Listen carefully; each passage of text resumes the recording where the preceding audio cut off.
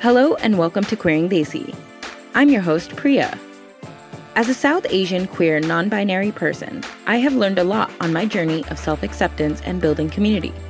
So in each episode, I will bring you a slice of South Asian LGBTQ life with a guest who exemplifies what it means to be who you are and to live your truth. I like to create a safe and open discussion with our guests and listeners. So if the topics on this podcast are controversial, please know these opinions are of the guest and host, and we don't mean any offense. Thank you for listening, and I hope you enjoy this episode. Today on the podcast, as a continuation of our special series from London, I have a special couple who I had the chance to meet while I was there. Amir and Aamir are not only a dynamic couple in real life, but they also host an amazing podcast called You Don't Love Me. It'll definitely make you laugh out loud and get into the nitty-gritty. On this episode, we talk about their journey as a couple, their travels, and the LGBTQ scene in the UK. So without much further ado, here's Amir and Aamir.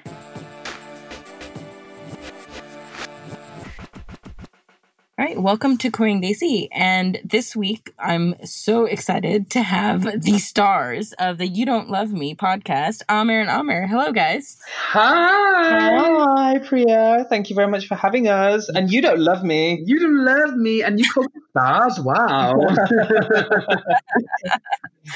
For those that may not know you, can you both please introduce yourselves and your pronouns and your podcast, of course? Yeah, sure. So I shall go first. So my name is Amir.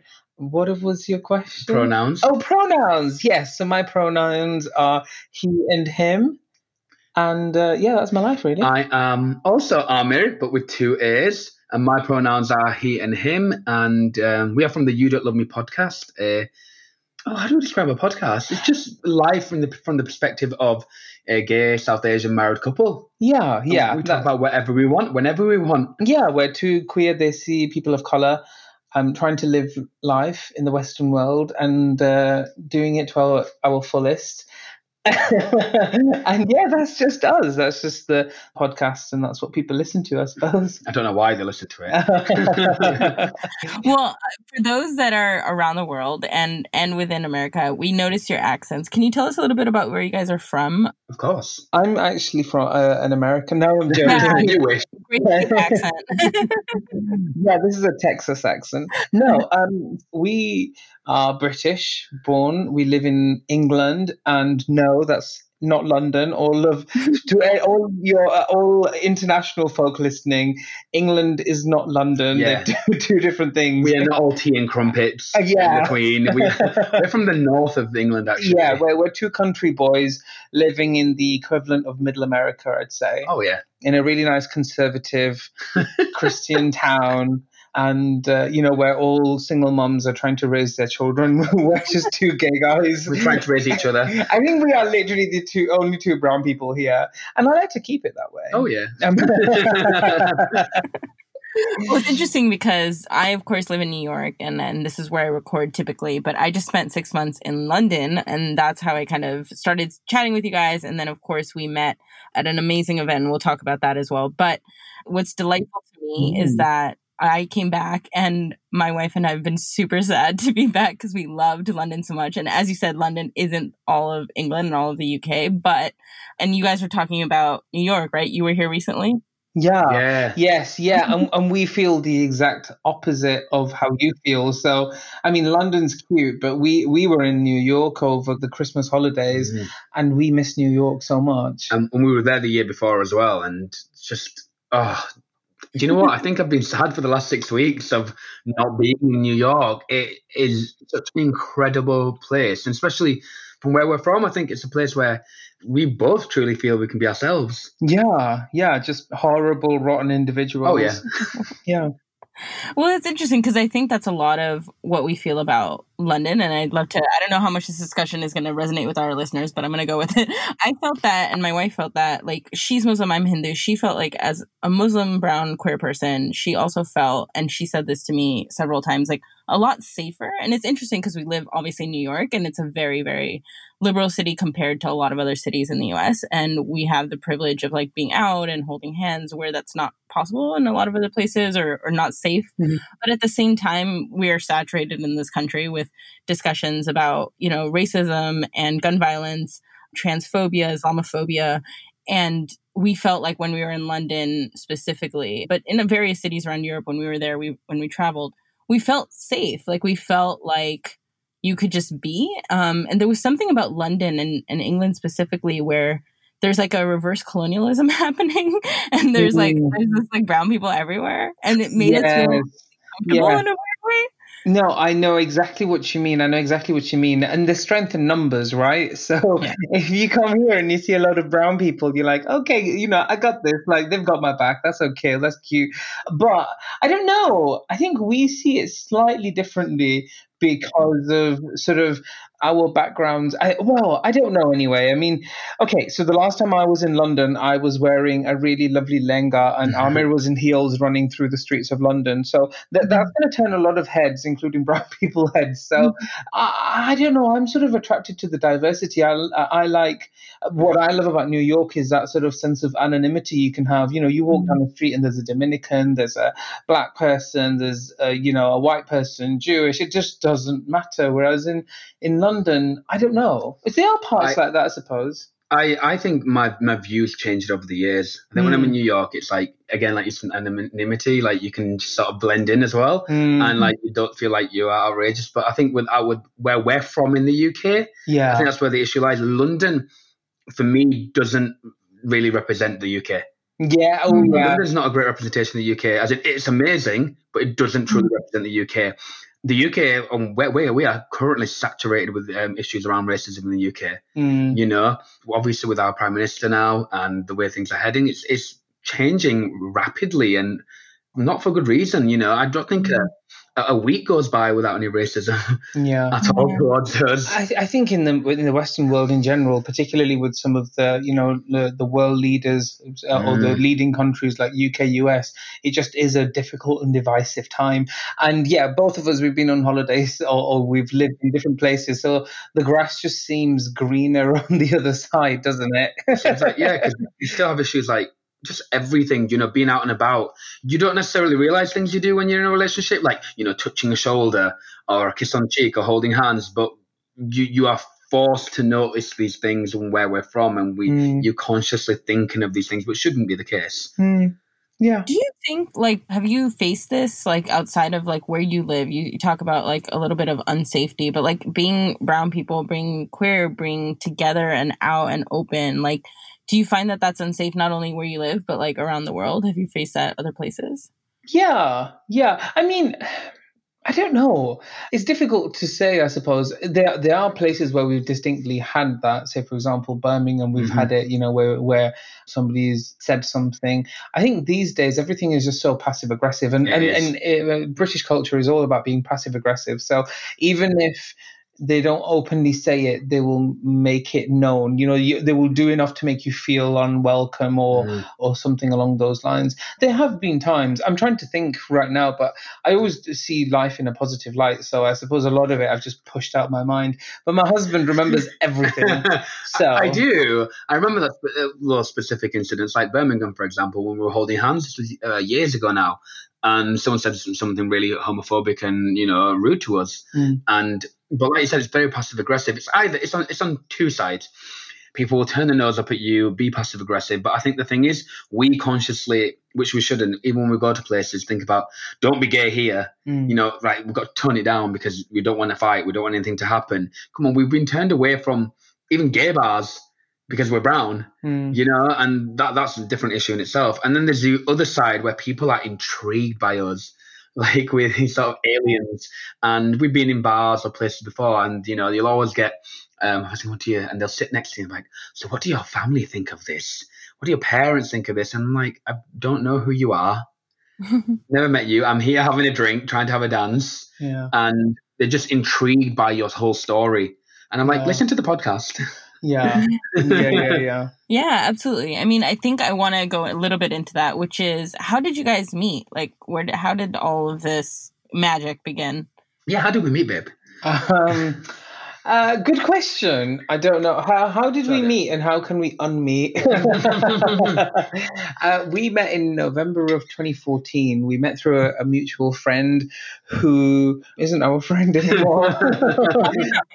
Yeah, we have a tendency of not knowing people anymore, unfortunately. So, let's keep this interview going and then see if you want to be our friend by the end of it.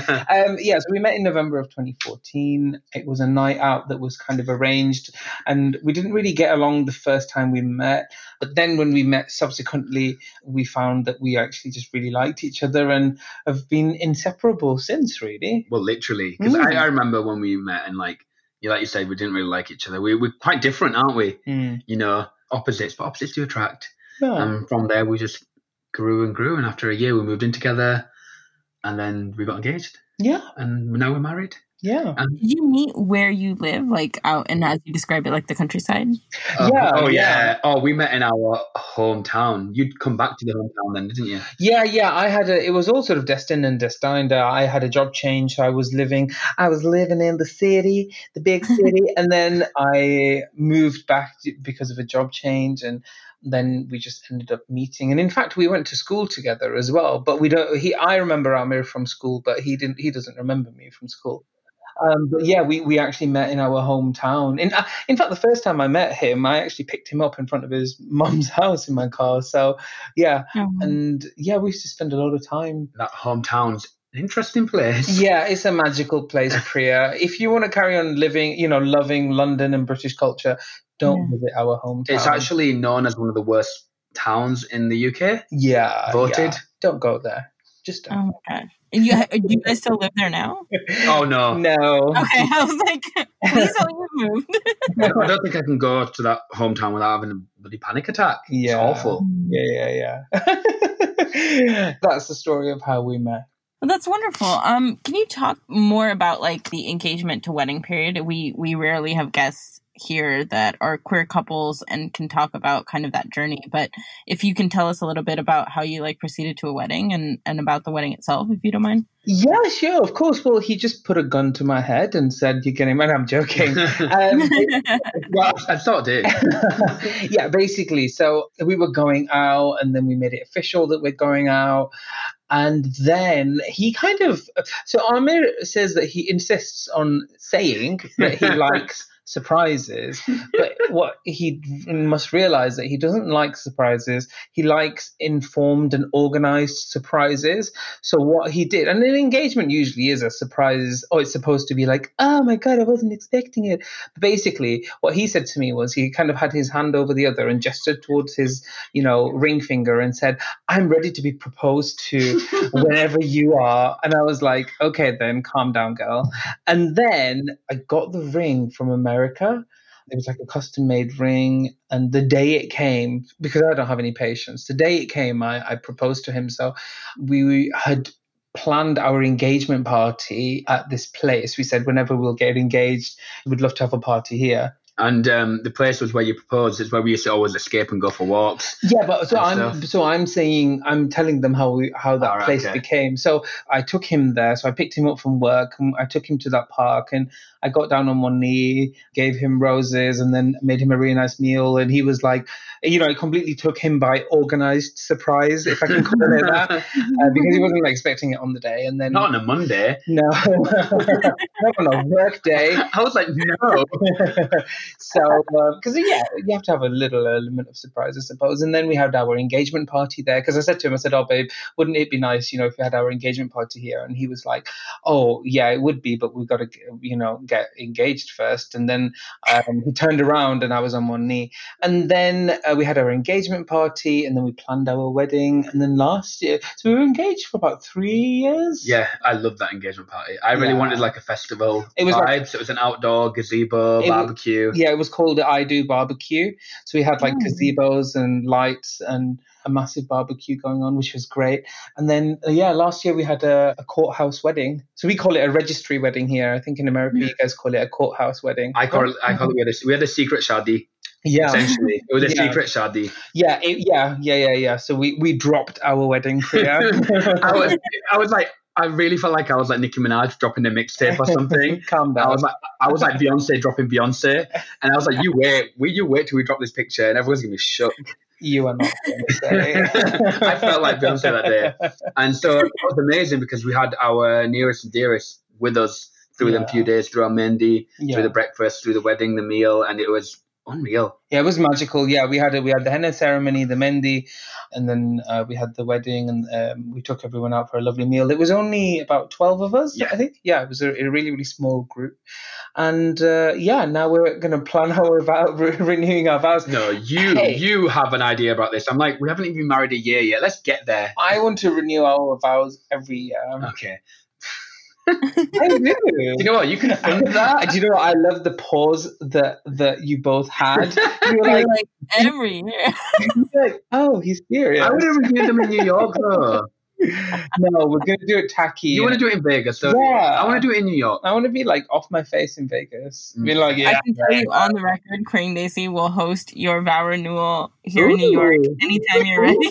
Oh, you're so sweet. See, there you go. Anytime you're ready, this year, next year, whenever. Like, party will go full out. Hey, speaking of weddings, I remember seeing your wedding pictures, Priya. You guys looked stunning. Thank you. So we basically did a destination wedding in Mexico, and it was great. It was also really small, by Desi standards, small. We had about 40 people, but it was lovely. It was beautiful. Well, I could tell by the pictures, girl. You guys looked stunning, and those outfits, girl. Like, turn it out. And Mexico, we've been to Mexico. It was so nice. Whereabouts in Mexico did you get married? We're in Cancun. I love Cancun. We've been to Cancun before. It's the beach is gorgeous. Oh, well, good for you. Good for you. Yeah, thank you. I think that's always like a thing. Like, I know, especially as an activist, for me, like, we didn't want to be heteronormative and be like, we're just gonna like do the thing and get the picket fence and be married and have kids. Like, we didn't want the conventional thing, but still culturally for us, like, it was a big deal, and especially for our families, because Rima's family is overseas, my family is in the US.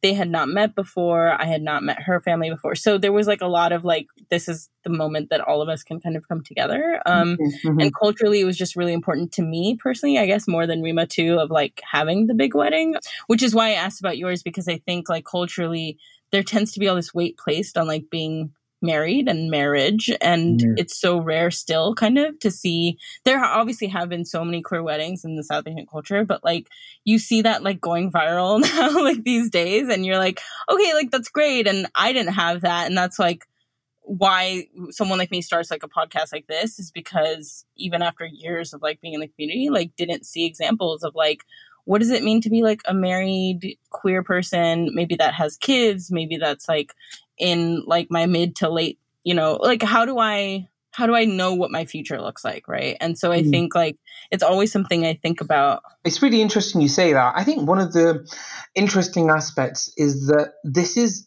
a relatively new space for queer LGBT people. Legal, gay marriage has, if you want to call it gay marriage, has only been legal for 4 or 5 years for both UK and USA. It's not been for a long time. And, the marriage blueprint has always been sat with our heteronormative counterparts, and they've given an idea of what marriage would look like. And, that's something that me and Amir have learned as well, that actually it doesn't fit like that for us, and that isn't us, but it is still marriage. So it's really, really interesting, because me and Amir, we don't have aspirations to have children, and our wedding wasn't the same way, and it wasn't the same as a lot of heterosexual weddings are, and that's okay. Yeah, and you got to do you. Yeah, and our marriage, as fresh as it is, still it's living out in a very different way to that, as you say, that white picket fence type of setup. Whereas a lot of our straight friends, they are going for it. Some people are like, we're sat here going, girl, Nicole Scherzinger, Pussycat Dolls' new song came out, and like we're telling our friends, and they're like, so this is my second baby. So yeah, we're living very different marriages, and that's completely fine. I think when I was younger, I used to get in my head about it. There's a way that a path that you follow in life. You get married, you do this, you have kids, you get the house, and you settle. And I think what we've come to realize is we don't like the word settle. You know, like I never want to settle. I always want to have a challenge, and I always want to have that buzz about me. You know, and obviously we've just mentioned we don't want kids either, so that's a great thing because we get to live our lives for us. Yeah, totally. And I think that's such a, like, for us, like, I think the challenge too was, like, culturally, right? Like, and religiously, we were lucky enough to come from the same part of the subcontinent, but then, you know, she was from a different part of India and I was from a different part of India. And then I'm Hindu and she's Ismaili Muslim. So we couldn't get married in her faith. But then, like, I don't actively practice my faith. So then how do we, you know, and of course, like, if you're going to find, like, a Hindu priest, for example, like, what is the path for, hey, like, we're two females or two queer identifying individuals? Like, how do we navigate this? And a lot of the cultural things, right? Like, for my parents, it was, like, a lot of, like, we're supposed to give the daughter away and we're supposed to, you know, and so breaking down a lot of those paradigms. You know what, girl? Yeah. I'm going to stop you there. You did it. Do you know what I mean? No, you did. Yeah. You found yourself a gay accepting Hindu priest in Mexico and got married to your Muslim wife. He was a Hare Krishna, for the record. Okay, fine. No, I mean, I just think that makes it even better. Iconic. That is iconic, and you know, that is a moment in itself. That should be like the world records or something. Yeah. You contact the Guinness World Records. At least contact Vanity Fair. Capitalize on these. Ellen, where are you? Priya, capitalize on these precious personal moments. Okay? Yeah. Honestly, just tag Ellen and everything and Oprah. You never know. Ellen, if you're listening, send a check. Still waiting for my last payment, Ellen. Yeah.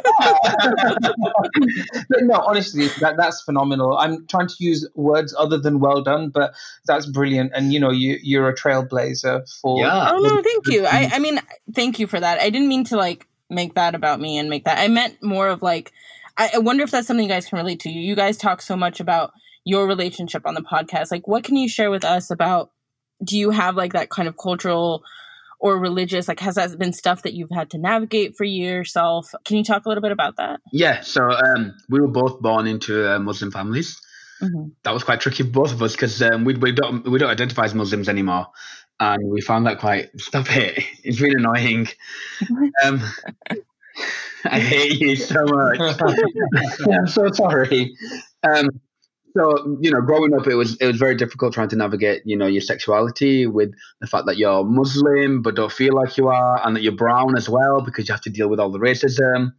And I think when we got together, neither of us identified as Muslim at all. But I think I had a lot less issues with my family in terms of religion because I sort of distanced myself from my family when I was about 18, 19 years old because they were really, really toxic people anyway, and the whole sexuality thing that was never going to align with them. So unfortunately, we don't have much blood family around us, but we have family. You have chosen family. Come on. We have a chosen family. And I mean in a greater context too. Like, I don't mean to like chosen family. Yeah. Super happy. And it just, at the moment, it's continuing to grow, isn't it? Yeah, now we have the podcast family. Yeah, please. Okay, so this is a great pivot. Like, thank you for bringing that up. I wanted to talk about the You Don't Love Me podcast for our listeners that aren't familiar. Can you talk about, like, what it is, how you kind of came up with it, why you started it? Yeah, I mean, as we started losing biological family members and, one by one, and friends, we thought, hey, now we need to find new people. Now we need to destroy other people's lives. No, I'm joking. But what happened was, I think both of us had a point of view and we had an idea, and people have often said to us, you know, write a book, or you should do this, or you guys, you know, something that points towards some sort of, you know, in some sort of entertainment capacity. And we thought of, you know, what kind of medium we could exhaust, and we thought, hey, why don't we just do a podcast? Because podcasts are, you know, it's relatively, well, at least we thought it's relatively straightforward in terms of how to do it. So one day we just started recording. We had zero expectations of what we were going to come up with, and that's a tradition that we continue to today. I think it's what makes you who you are. Yeah, for me, I was like, we talk a lot. Yeah. And we'll go on those walks, we talk a lot. Let's just talk into a microphone and see what happens and be messy. And I was thinking, you know what, it'd be cute because like our 10 friends will be able to listen to us, and it'd be really, really nice, and they'll be able to like feel like we're there. And I was like, babe, all I want to do is get to like 25 listens or like 50 listens or something, and like just push for it. And then it started to snowball a little. Yeah.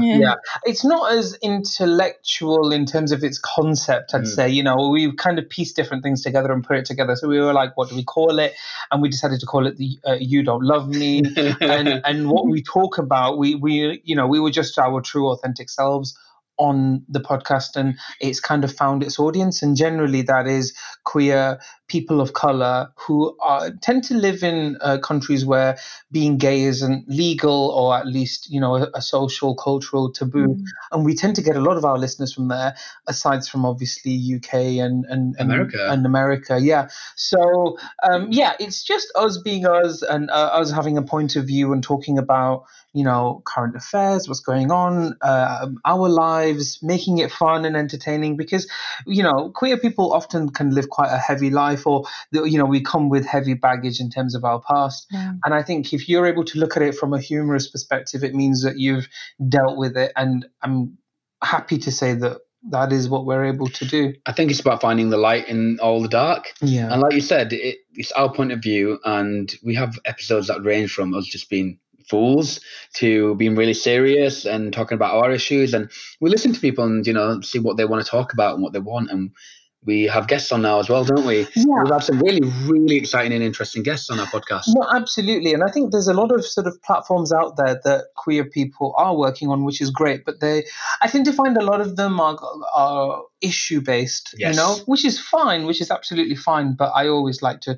try and go a little bit against the grain.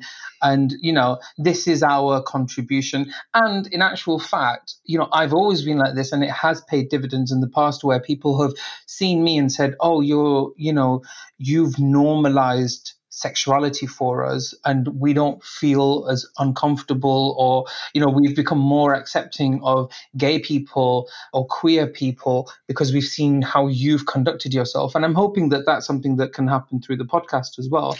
And there are parents who have messaged us saying our kids listen to you, and they're not gay, but, you know, they've become a lot more accepting, which is great. I agree with so much of what you said. I mean, I think that's such a big contribution. Like, you're right. Like, so much of what we talk about and so much of our existence is kind of written as this like very heavy thing.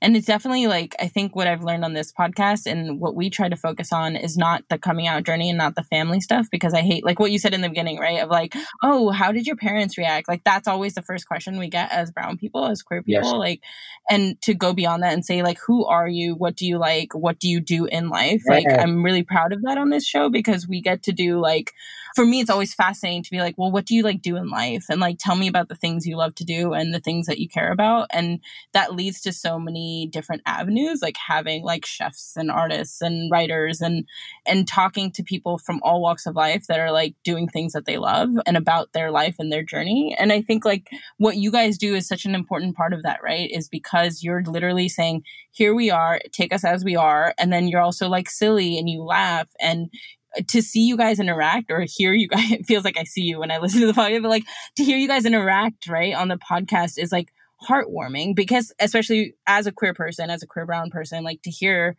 like that banter and the, you know, like it just, I do feel like I'm in the room with you, and I feel the love, and I feel, I don't know, it feels like you're just part of the family. Like, yeah, I'm just hanging out with friends.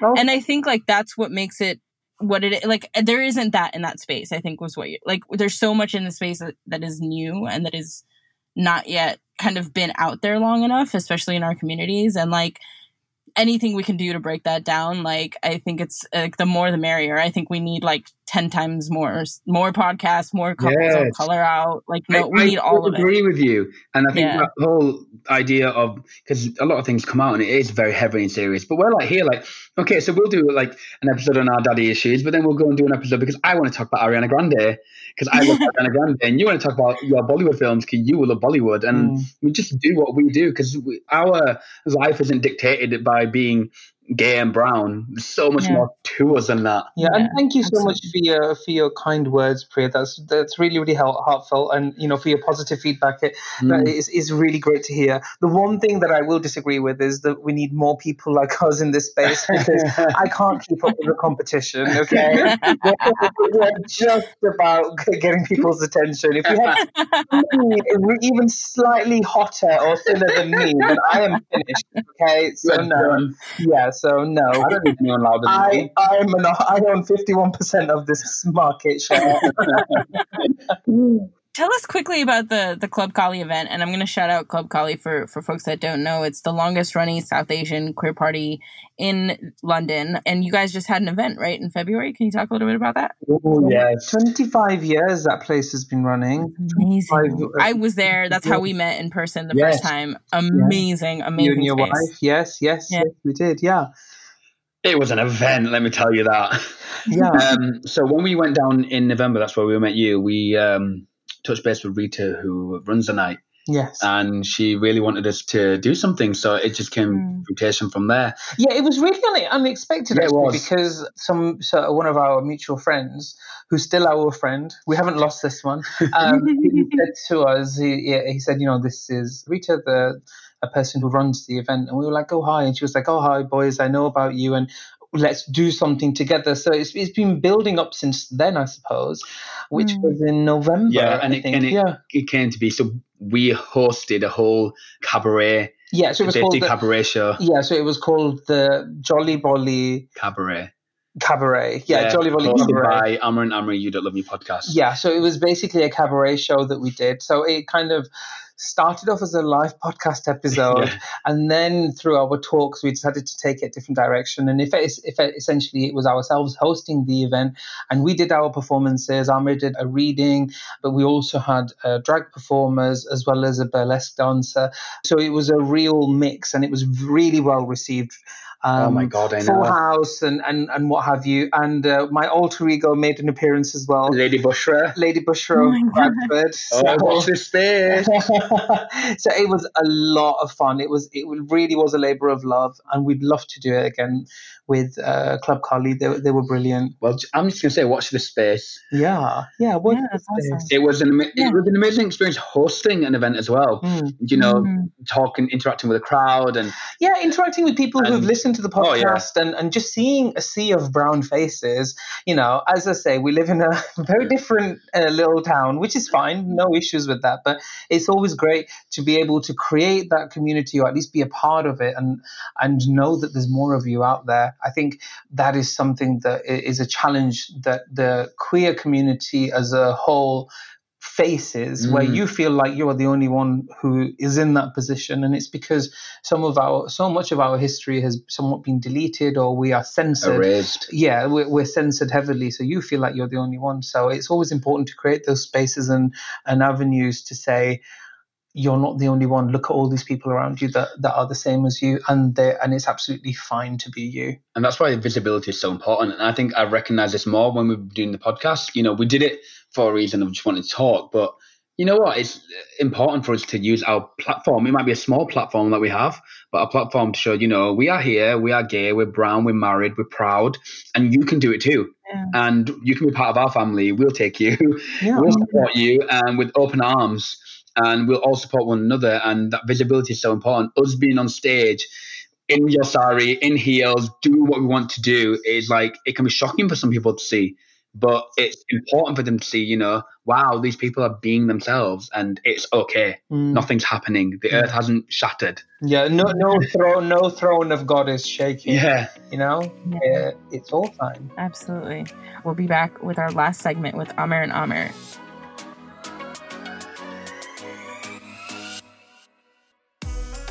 Hi, Queering Desi listeners. This is Priya. I want to take a moment to share something with you. As South Asian LGBTQIA+ folks, our strength is our diversity. We come from a variety of backgrounds, and what we wear is so often essential to being able to express who we are. Whether you're breaking barriers, deconstructing stigmas, or pursuing your passion, there's a brand called Bakwas Apparel that understands what it means to be who you are and what it takes to be true to yourself. Something we believe in deeply here at Queering Desi. Inspired by this generation of go-getters, innovators, disruptors, and dreamers, Bakwas takes pride in designing apparel that embraces and shares this multicultural identity to the world. Check out the awesome designs on their website at www.bakwasapparel.com. That's BAKWAAS apparel.com. And use the code AA10 with no spaces for an exclusive discount just for you, our listeners. Join the movement. Be Bakwas. Okay, back to the show. So in this last segment, I love to do a couple games. I forgot that there's one standard question that I always ask all my guests that I didn't get to do in the last segment. So I'll start with that and then we'll go to the fun stuff. I always ask, and both of you take your time to answer this individually, but what would your advice to your younger selves be? It's like we're on a drag race. When they do that. My advice. I think they stole it from me, by the way, for the record, because I started doing this a long time ago. Mama RuPaul. My advice to my younger self would be get some dance lessons. Like hardcore, get into dancing. Don't quit karate. Don't quit guitar. Don't quit these things because you need to be creative. And no matter what you go through and what you're going to go through in your life, you will come out stronger and you will come out the other end. And you are an amazing, sickening, incredible individual. And yeah, you're just amazing and you will learn to love yourself. So trust the process. My advice to my younger self is, good God, girl, get out. The sooner you leave that home, the better. But in all honesty, I think my advice to my former self is to say, do you know what? You were on the right path all along. Don't doubt yourself because people are questioning you. The reason why they're questioning you is probably because they're a bit fearful of you and threatened by you because they don't know where you fit. So you're completely right on your path. You do you. You go and be yourself. And there's nothing wrong with wearing your mum's heels, putting on a little bit of lipstick and feeling your fantasy. It doesn't necessarily mean X, Y, and Z. And don't listen to those hateful voices and go out and live your truth. And one day you will find your family, your own chosen family. And that's all going to be worthwhile. So yeah, that would be my advice to my former self, I think. I guess what I'm trying to say is, it's not really advice as much as I'm just validating my own existence. Saying, it's my own appraisal. I'm going to change the question. It's like, what would be in my appraisal form, which is basically, you did brilliant, you're brilliant, keep on being brilliant. That's the answer to the question. Oh my God, I love that though. That is so much of the answer though, right? Lies in that truth, which is that validation, right? Of just, it doesn't, maybe the advice specifically doesn't matter as much as like, hey, what you're doing is valid and you're on the right path. Absolutely. And you're not alone in it. And there are so many people. I mean, just a small example.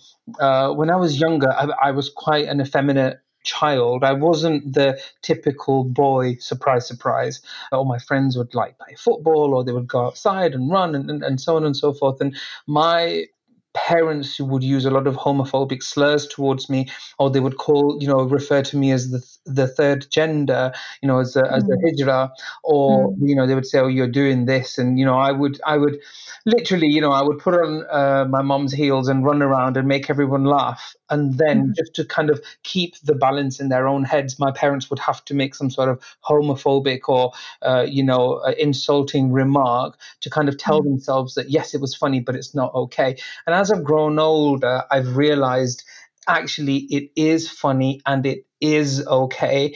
And just because I'm doing that does not mean that I'm transgender. It's not a straight extrapolation as that. It's not as potentially extreme as that. And even if it was, there's nothing wrong in that. And that's been a big learning for me because, me being me hasn't harmed anyone and it couldn't harm anyone. So what was the issue? Just because, the issue was that I didn't fit into your standards of what a man should be and what it's like to be a man, sorry, not interested. So I suppose that's really what I'm saying. And wow, some advice to your younger self there, girl. Wow. Younger self probably looking like, what is she on about? No. What are you on about? My younger self is like clapping and saying yes, yes, yes, yeah. This is turned into an appraisal to a memoir now. I love it. No, really, the question is, no rapid fire for you. When is your book coming out? Literally. Never give him rapid fire questions. Now available on Audible. No, that's wonderful. Thank you both for sharing that. Like, that's amazing to hear. And I plug the podcast again because you guys are just so real about so many of the things that go on in your lives and that you see. And so all listeners, like, please go check out You Don't Love Me podcast. But before we wrap up, we're going to do a quick rapid fire. I like to call it rapid fire, but I realize now as you talk that maybe it's a little misleading. It's more like a get to know you guys rapid fire rather than a trivia rapid fire. So I'll just go through some random stuff and then fill in your answers, and then we'll do a second game right before we end. So we'll go ahead and start. Both of you, favorite song? Oh my God. The pause was amazing. That was great. You can't just do that to us. I mean, rapid fire, you guys. Favorite song, both of you, go. Okay, my favorite song of it could be all time, it could be current, whatever. Okay, so the first song that comes to my head is probably Ghumar from the film Padmavat. It's up there. It's not my favorite song. But favorite Western song is Trick Me by Khalees. Okay, so I'm just thinking of one instantly, and it's a band called From First to Last, and it's called Featuring Some of Your Favorite Words, because I was a hardcore emo kid when I was younger. Yes, love that. Okay, that's great. Favorite movie, both of you? Oh, that's an easy one. My favorite movie of all time is Devdas by Sanjay Leela Bhansali, which is a Bollywood. In Hollywood, I think maybe Harry Potter and the Goblet of Fire. Wow, we only want one. Mine is Avengers, the last one, because I love the superhero films, and that film was everything to me. And what about Bollywood? Bollywood. I know which your favorite. One's your favorite. Dil Hai Mushkil. Yes, thank you. Because of Aishwarya Rai and her beauty. Yeah. Oh my gosh. Oh my God, but that movie was a little not great. Was it not? I liked it. Controversial opinion. That was like the Anushka Sharma has cancer movie. Yes. Yes. Thank you for spoiling it for everyone who hasn't seen it. Now everyone would not see this movie. No, I will have a bone to pick about this. I'm curious to hear your input on this movie, though. Really quickly, isn't it weird that he's just like pursuing her when she's like, "I'm not into you"? It's that's like classic Bollywood. But it's more than weird. It's inappropriate. It's harassment to a certain extent. I completely agree with that. I completely agree with that. Yeah, it does happen. I'm not sure if the movie normalized that because the character of Ranbir Kapoor, he was like an incessant child and he didn't know boundaries. Even if you look at the first scene in the intermission when he comes up to Aishwarya Rai, he's all up in her face and she's visibly agitated by him and she talks to him and coaches him like a child to a certain extent. But having said that, the director of the film, he did acknowledge it when he is reunited with Anushka Sharma's character. He pushes her and says, "Where were you?" And Karan Johar said that he recognized that he kind of crossed the line and that is harassment. But and I've always said that art imitates life, and a lot of art is a mirror up to society to say, hey, this is what you're like. And unfortunately a lot of the this type of behavior does happen both in the South Asian and the Western world, and it only gets worse, unfortunately, if you look further back into Bollywood. Now it showed him, in Dil Hai Mushkil, it showed Ranbir Kapoor as being harassing. If you look at some of the older films, like say for example there's a film called Nagin by Sri Devi and Rishi Kapoor, and you will be familiar with the song Main Tera Dushman Tera. Great song, but do you remember how that song ends? No. Actual fact, it was Ranbir Kapoor's dad who did the character, Rishi Kapoor. He comes into the room and he sees his wife dancing. Without trying to understand what's going on, he slaps her across the face.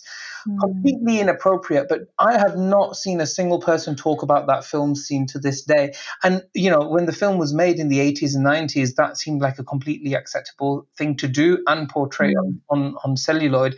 But now watching it, I'm thinking, how is that an appropriate reaction to seeing what's going on? So yeah, it's interesting. It really is interesting, but I think that's for another But it's episode. important because it opens up these discussions as well. In case you didn't know, he's a Bollywood queen, and we have 2 Bollywood. No, I remember this. Yeah, the 2 Bollywood episodes are epic. I think more to come as well. But one of the reasons why we like Ae Dil Hai Mushkil is because of the aesthetic. I mean, oh my God. Absolutely. That's very right. And also because the song, they sample Papa Roach's Last Resort. Yeah, for the song. Yeah. I completely slaughtered our rapid fire, but I will try to resuscitate with a few last questions. Did we do favorite movie? Yeah, we did movie. Yeah. Okay, I'll move to favorite artist or singer. Favorite artist, I'll go with Madhuri Dixit, the Bollywood actress. Just love the way she conducts herself and who she is and what she is, and she's a great dancer. And she has a great smile. So it's almost like as if I'm looking into a mirror most days. I'm team Rihanna Navy all the time, and my idol icon is Freddie Mercury. Ooh, I like that. Favorite date night activity, both of you? Ooh. Favorite date night consists of buying high protein, low calorie ice cream from our local supermarket, sitting in front of the TV, getting all cozied up and watching Drag Race. I agree completely. Yeah. Amazing. And then favorite city that you've traveled to? Because you've been so many places. Start spreading the news. New York. It's almost like you had practiced that. That was so good. Okay, we will move to our last segment, which is reality versus Instagram. It's something I personally this season have started because I'm quite interested in the Instagram kind of emergence, especially for South Asian people, especially for South Asian queer people. So a few questions just about your social media behavior. So I think this will be right up your alley. So the first question is, how many takes does it take to get the perfect selfie? Like, how many takes does it take you? 0, because I don't like selfies. 1 because I'm flawless. Oh my God, both of those answers were great. It's true, girl. Like, I just look at myself and I'm like, wow, I didn't realize the pizza got that puffy. Shouldn't have had that second pizza. I just look at myself and I'm like, wow, you're married to this? I'm lucky. I am sickening. Let's get another. Do you guys have a go-to filter on Instagram? No. No filters? Really? Not a go-to one, no. Not a go-to. Okay, so just kind of whatever goes in the moment. The last selfie I posted on social media was in August of 2019. It was last decade, Priya. Oh my God, my questions are already outdated. What's your favorite hashtag to use or follow even? Okay, so Lady Bushra has her account, and which is my alter ego, and Lady Bushra's favorite hashtag is vegan. Can you explain? Well, she's not vegan, but she enjoys the movement, you know? And the followers that come with it. So, yeah. Hashtag vegan. What's my favorite hashtag? And the other hashtag that she likes is biological woman. What? Because anyone who questions her ways is clearly a racist. Lady Bushra is a mess, I'm telling you that. She is that girl from Bradford that sits in the shisha lounge and thinks she's all cute, but she's not. No. And she's not vegan. And there's a recording of her coming out. Yeah, she's a contradiction of terms. She's a Bollywood movie. She's a mess. So that's your favourite hashtag? Yeah. I think my favourite, my most go-to, I don't really have a go-to one, do I? Slay, maybe? Maybe. Or maybe Navy or something to do with Ariana Grande to keep in touch with what's going on in their lives. Or maybe poetry, because I post a lot of poetry on my poetry account. So I look at other people's poems as well, because I love writing. Oh, that's awesome. How many stories is too many? So, like, I've had many friends who go to concerts and they're already, like, crappy quality because you can't hear the song or see the stage. And then they'll post, like, 20 stories. And I'm like, next. How many stories is too many on Instagram? I can't tell you a figure, but 10? You think 10? So if someone posted, like, 9 stories, you'd watch, like, each segment of their story?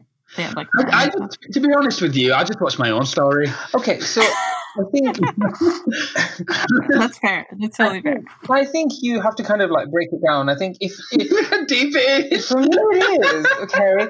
So like if you've got like what are they called? Posts on stories. Insta stories. Like how Snapchat when we used to have Snapchat. Okay. So each segment you have a segment, right? So we've got like 4 or 5 up at the moment. So on your Insta story, I think 10 is a perfectly acceptable number of segments, providing only 5 of them pertain to one single event. Work. So if you're at a concert, take 3, okay, beginning, middle, and end, and then just put your phone away and enjoy the concert. Do you know what? It's what I've seen as the years have gone by, especially going to festivals and stuff. People are like bringing their phones out and just recording like a whole 2-hour set, and I'm like, listen, right?